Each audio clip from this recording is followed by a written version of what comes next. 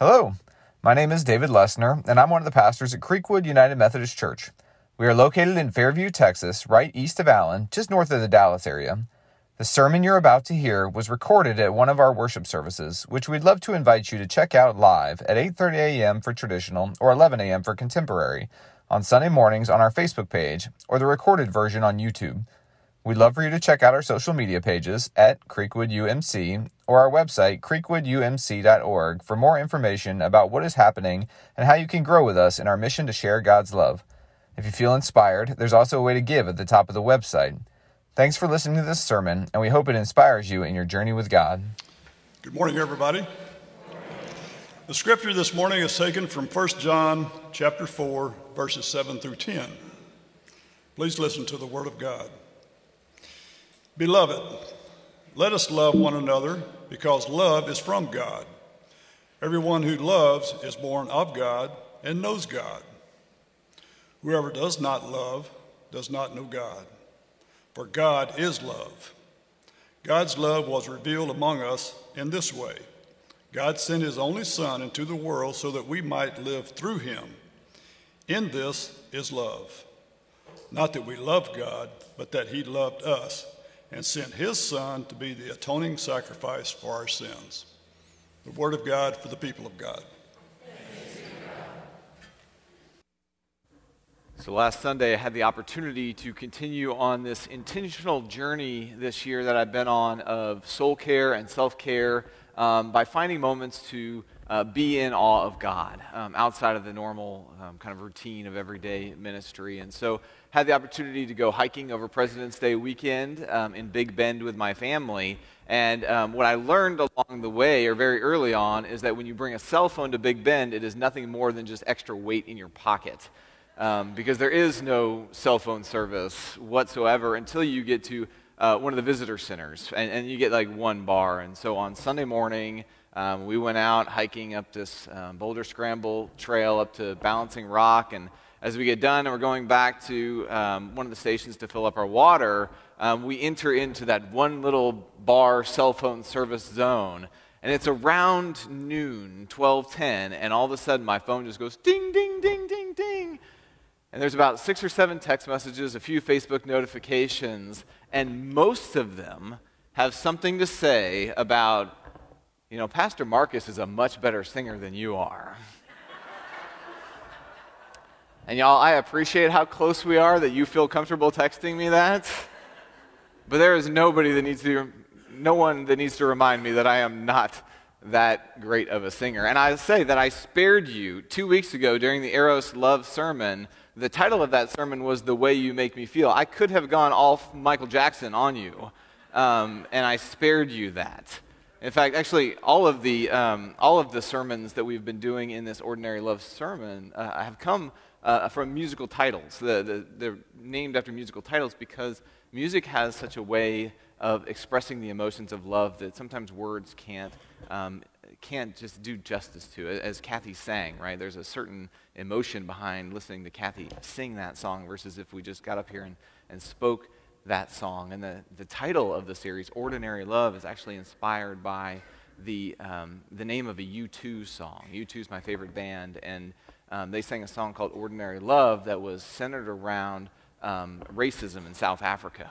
And it's a challenging song of how are we ever going to live up to the highest standards of love? How are we going to ever live up to all these dreams of love and peace in the world if we can't get past the ordinary, everyday, simple act of treating somebody with different skin color the same way that we would like to be treated? And that's just one of the divisions that the band saw in preventing us from what the Bible calls agape love, or the Greek language is agape love. It is this unconditional, undying, never-ending love that is the highest ideal of love given to us by God and is designed for us to share in love with God, and ultimately is what we were created in by God, is what's called agape love. And it's the highest ideal for love, and it reminds me of another song. Now, how many of you have seen, Carolyn was talking about old movies, how many of y'all have seen this movie? The Bodyguard? Okay, so I'm not ruining a movie that's 20 years old. I have a tendency to spoil movies that are 20 years old, but by 20 years, it's your fault for not watching it. at this point. But if you've seen the movie, right, at the end, you've got Whitney Houston, and she's on her private jet looking through the window, and there's Kevin Costner in the sling, the bullet he just took for her, longingly looking for each other. The music has already been playing. Bittersweet memories are all I'm taking. I'm doing this because you texted me. Right. Got to do the whole thing. So the plane starts moving. Kevin Costner takes one step. Whitney Houston has her mouth open like she wants to say something. And the camera pans to where all of a sudden Kevin Costner's no longer in the window screen anymore, and the plane's getting ready to take off, and all of a sudden Whitney Houston yells, "Stop!" And the plane cuts to her running off the jet onto the runway, and you got this, "And I will always love you," right moment right there. It is this. For those of you who are new today, I apologize. This doesn't happen every Sunday for good reason, right? It is this huge, explosive moment of this passionate kiss that they share, and you think, yes, this is the way that it is supposed to end. This is the passionate love we were looking for all movie long. But here's the thing, that song is a breakup song. The movie ends when they go their separate ways. And they had this moment where they connected. They recognized the affection they had for each other, but then they both go their own separate ways. The song was originally written by Dolly Parton. And I'll say she wrote "I Will Always Love You" in the same day that she wrote Jolene. So this is a very profitable day for Dolly Parton. She wrote "I Will Always Love You." She had been in a long-time partnership. She'd been on the Porter Wagoner show. And they started forming this duet pair together. Some of y'all are familiar with the Porter Wagoner show. They formed this duet pair together, and she felt like she was just being led. She wanted to go explore a solo career. And so she went to Porter Wagoner and said, "I'm going to leave the group, I'm going to leave the show and go do my own thing." And his first reaction was to file a lawsuit for breach of contract, right? Because that's what we do when people hurt us, is we file lawsuits, or we get in their face, or we try and win the argument. We have maybe no empathy for what they may be led or called to do. So he files a lawsuit. So Dolly, in reaction to this lawsuit, goes back into her studio and writes the words to "I Will Always Love You."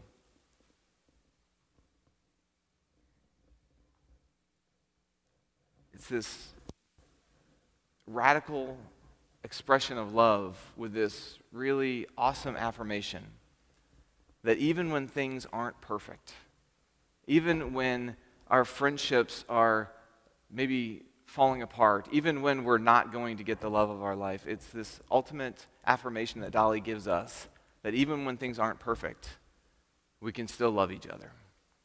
I want to take you a journey through just the Bible, and I'm just going to stick with the teachings of Jesus here, the life of Jesus, to show us when things aren't perfect, how God's love really can come into play. And so Luke 4 has this moment when Jesus goes back to his hometown of Nazareth, and he is preaching in the synagogue. He stands up in front of the synagogue and he reads from the scroll of Isaiah. So this is the words that Jesus is expressing that he's about. "The Spirit of the Lord is upon me, because he has anointed me to bring good news to the poor. He has sent me to proclaim release to the captives and recovery of sight to the blind, to let the oppressed go free, to proclaim the year of the Lord's favor." This is the good news of healing, the good news of the Jubilee year, the good news of lifting up the economically disadvantaged. All of this ought to ring good news in our minds, but the reaction of the crowd in Nazareth was, when they heard this, all in the synagogue were filled with rage. They got up, drove him out of the town, and led him to the brow of the hill on which their town was built, so that they might hurl him off a cliff. Exactly what you do to your Lord and Savior, right? Luke chapter 5 shares this story of a man who is lowered by his friends through the roof of a house so that Jesus might heal him. And Jesus, in kind of this theological moment and theological statement to heal him, says, "Your sins are forgiven, rise and walk." And what's the response of the Pharisees and the scribes who are nearby that moment? And the scribes and Pharisees began to question, "Who is this who is speaking blasphemies?" Right, this is the relationship that's forming between God and humanity as Jesus is walking on this earth. And then we get into the Gospel of John, chapter 11, verse 38. There is this moment in which Lazarus, Jesus' good friend, dies. And Jesus comes a little late to the game.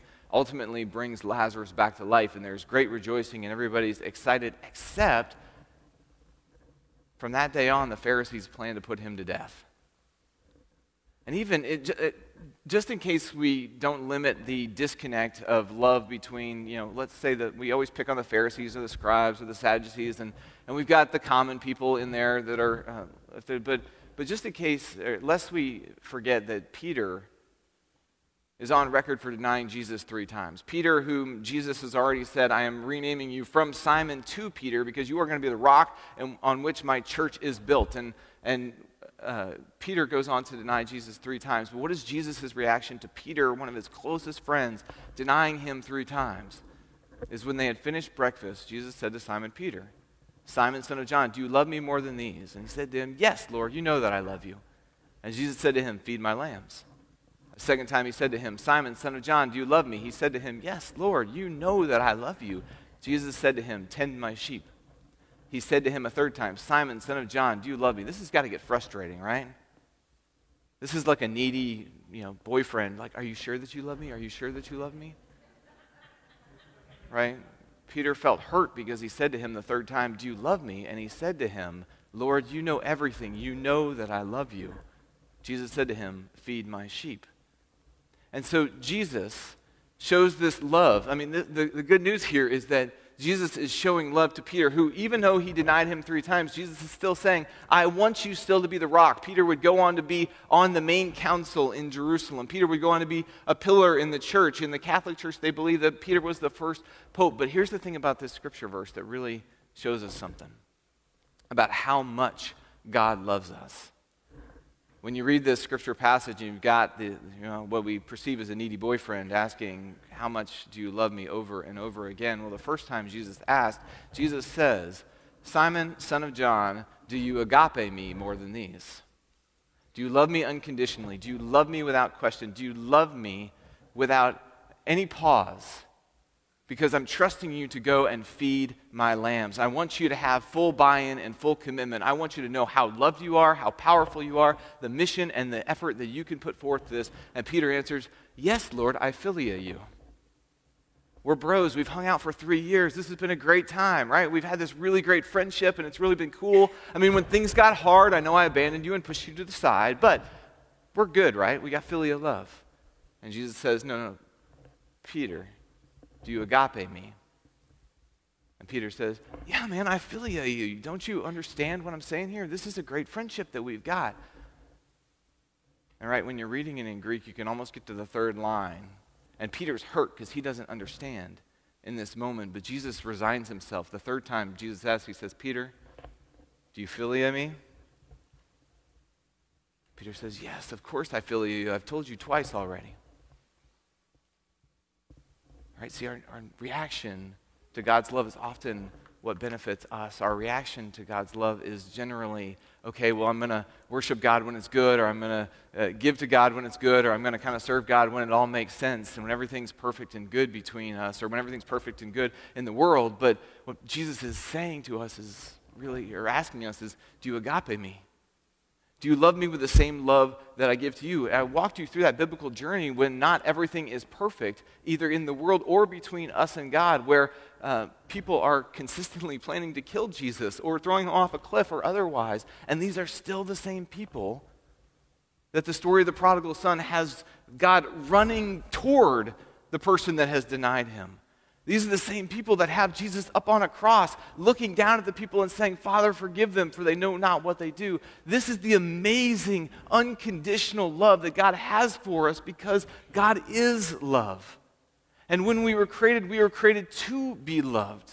This is what Paul says in Romans chapter 8. This is the love that we cannot get rid of. There's nothing that will stand in the way of God's love for us, no matter how many times we try and throw Jesus off a cliff, no matter how many times we try and deny Jesus, no matter how many times we try and put Jesus up on a cross, no matter how much we say, you know what, Jesus, we're good as long as everything's good.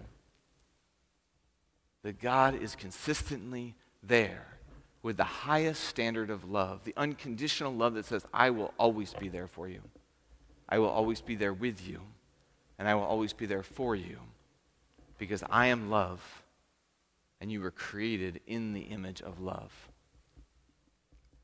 This is why when your kids are yelling at you or you're yelling at your partner, and we all know that we take out our deepest anger on the people that love us the most, right? Because it's safe. It's not healthy, but it's safe because we know they're going to be there. Because our familial love and our friend love is undergirded, it is supported, it is founded in this agape love of God. It's the reason why even when we are passionate about somebody, when we are romantic with somebody, we can still have feelings of romance for somebody that we might be in a tiff with or in a battle with, because that romance love is initiated and supported and built on the foundation of agape love. John Wesley argued from 1 John chapter 4 that using the definition of God as love, that we have love ingrained inside of the DNA and fabric of who we are. That the reason we can have empathy with people in Ukraine or Yemen or the freezing in Dallas this past week, that we don't know their names, we don't know their stories, but we see the blight of human suffering upon them, and because we are made with love and love is sewn into the fabric of our being, our heart reaches out to those people. And it's the same with the way that we feel romantic love for somebody, is that we are made in love and somebody sparks that inside of us.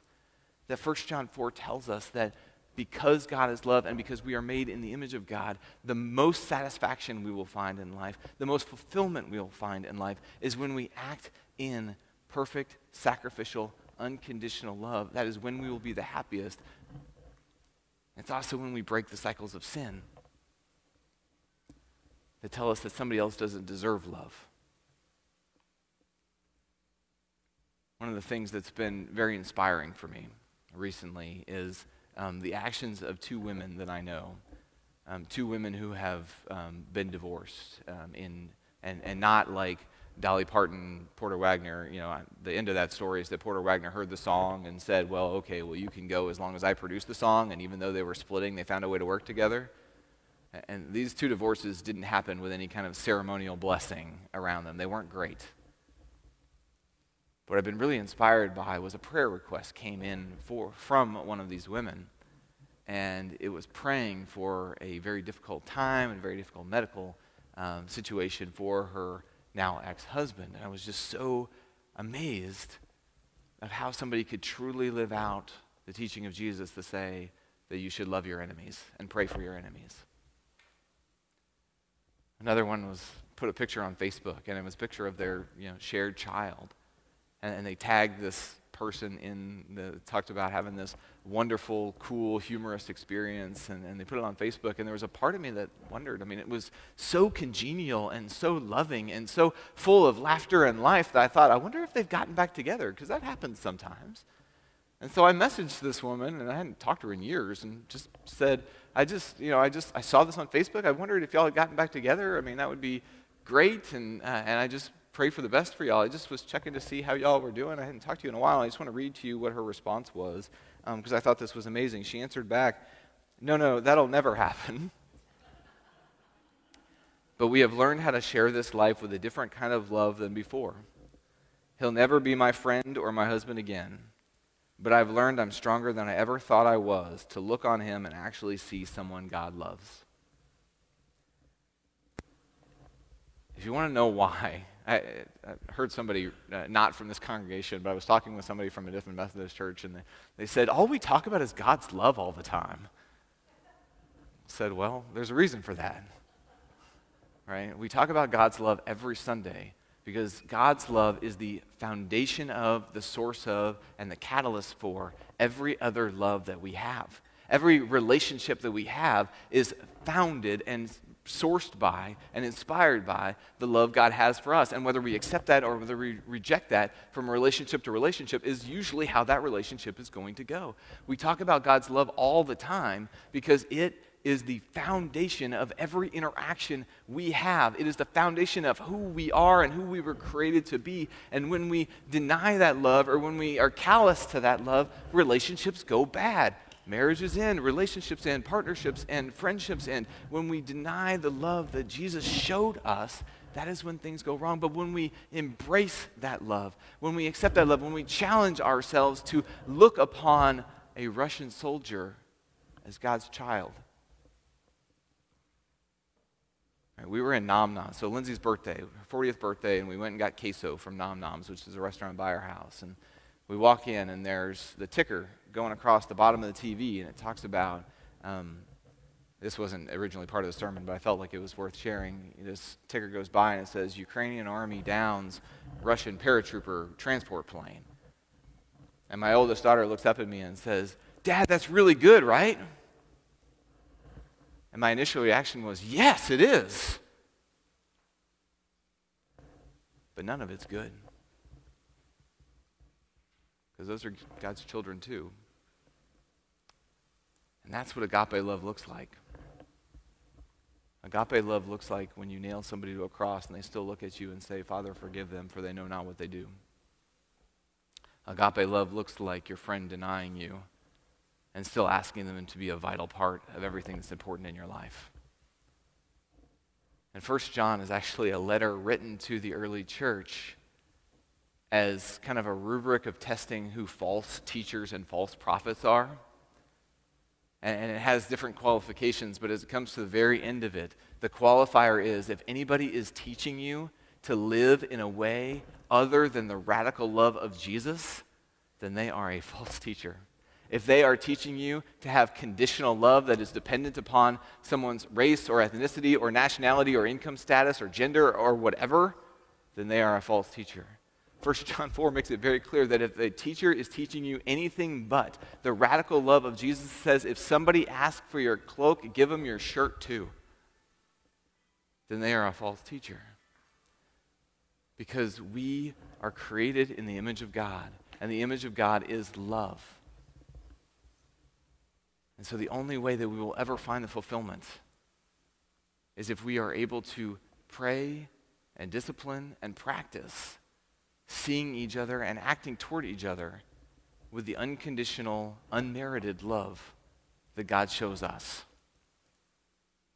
So I'm going to make you uncomfortable here because I don't think we hear this often enough in a more personal way of things. We talk generally all the time, and I talk to a bigger crowd all the time, but it's very important when someone takes our hand or looks us in the eye and expresses feelings towards us. And so I know this is going to make the introverts in the room uncomfortable, but I want you, before we pray, to turn to at least one person and look them in the eye and speak the words, God loves you, to them.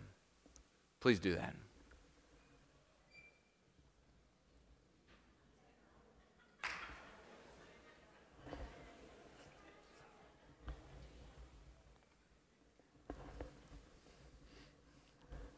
And you know what? I hope you were a little uncomfortable because we don't do it enough. And we need to get comfortable expressing the love of God toward each other. Let's pray. Gracious God, we are here in worship today because a long time ago, we felt your love in a very tangible, personal way. We saw your love lived out through the way that you walked amongst the streets of Israel, touching the lepers that nobody would touch, eating with the Pharisees who people hated, calling the tax collector into service with you, and even appointing the one who denied you to be your chief steward. We're here because we're grateful. We're here because we're loved. We're here because we're forgiven. We're here because we worship you and are so grateful for the love that you have poured down upon us. And so, God, give us the courage and strength for ordinary love, for agape to become ordinary. So that in every interaction we have, from the checkout to the highway, to our families, to our loved ones, to church, that we might not just settle with, we're friends when it's good, but we live into, we love even when it's not perfect. We thank you, God, for everything. And it's in your Son's name we pray. Amen. Thanks for listening. We would love if you could leave us a review on whatever platform you are listening today, and let us know how we are doing. Be sure to check out our social media pages at Creekwood UMC and our website, creekwoodumc.org, for more ways to get involved at Creekwood United Methodist Church in person, online, or both. Thanks again for listening, and have a great week.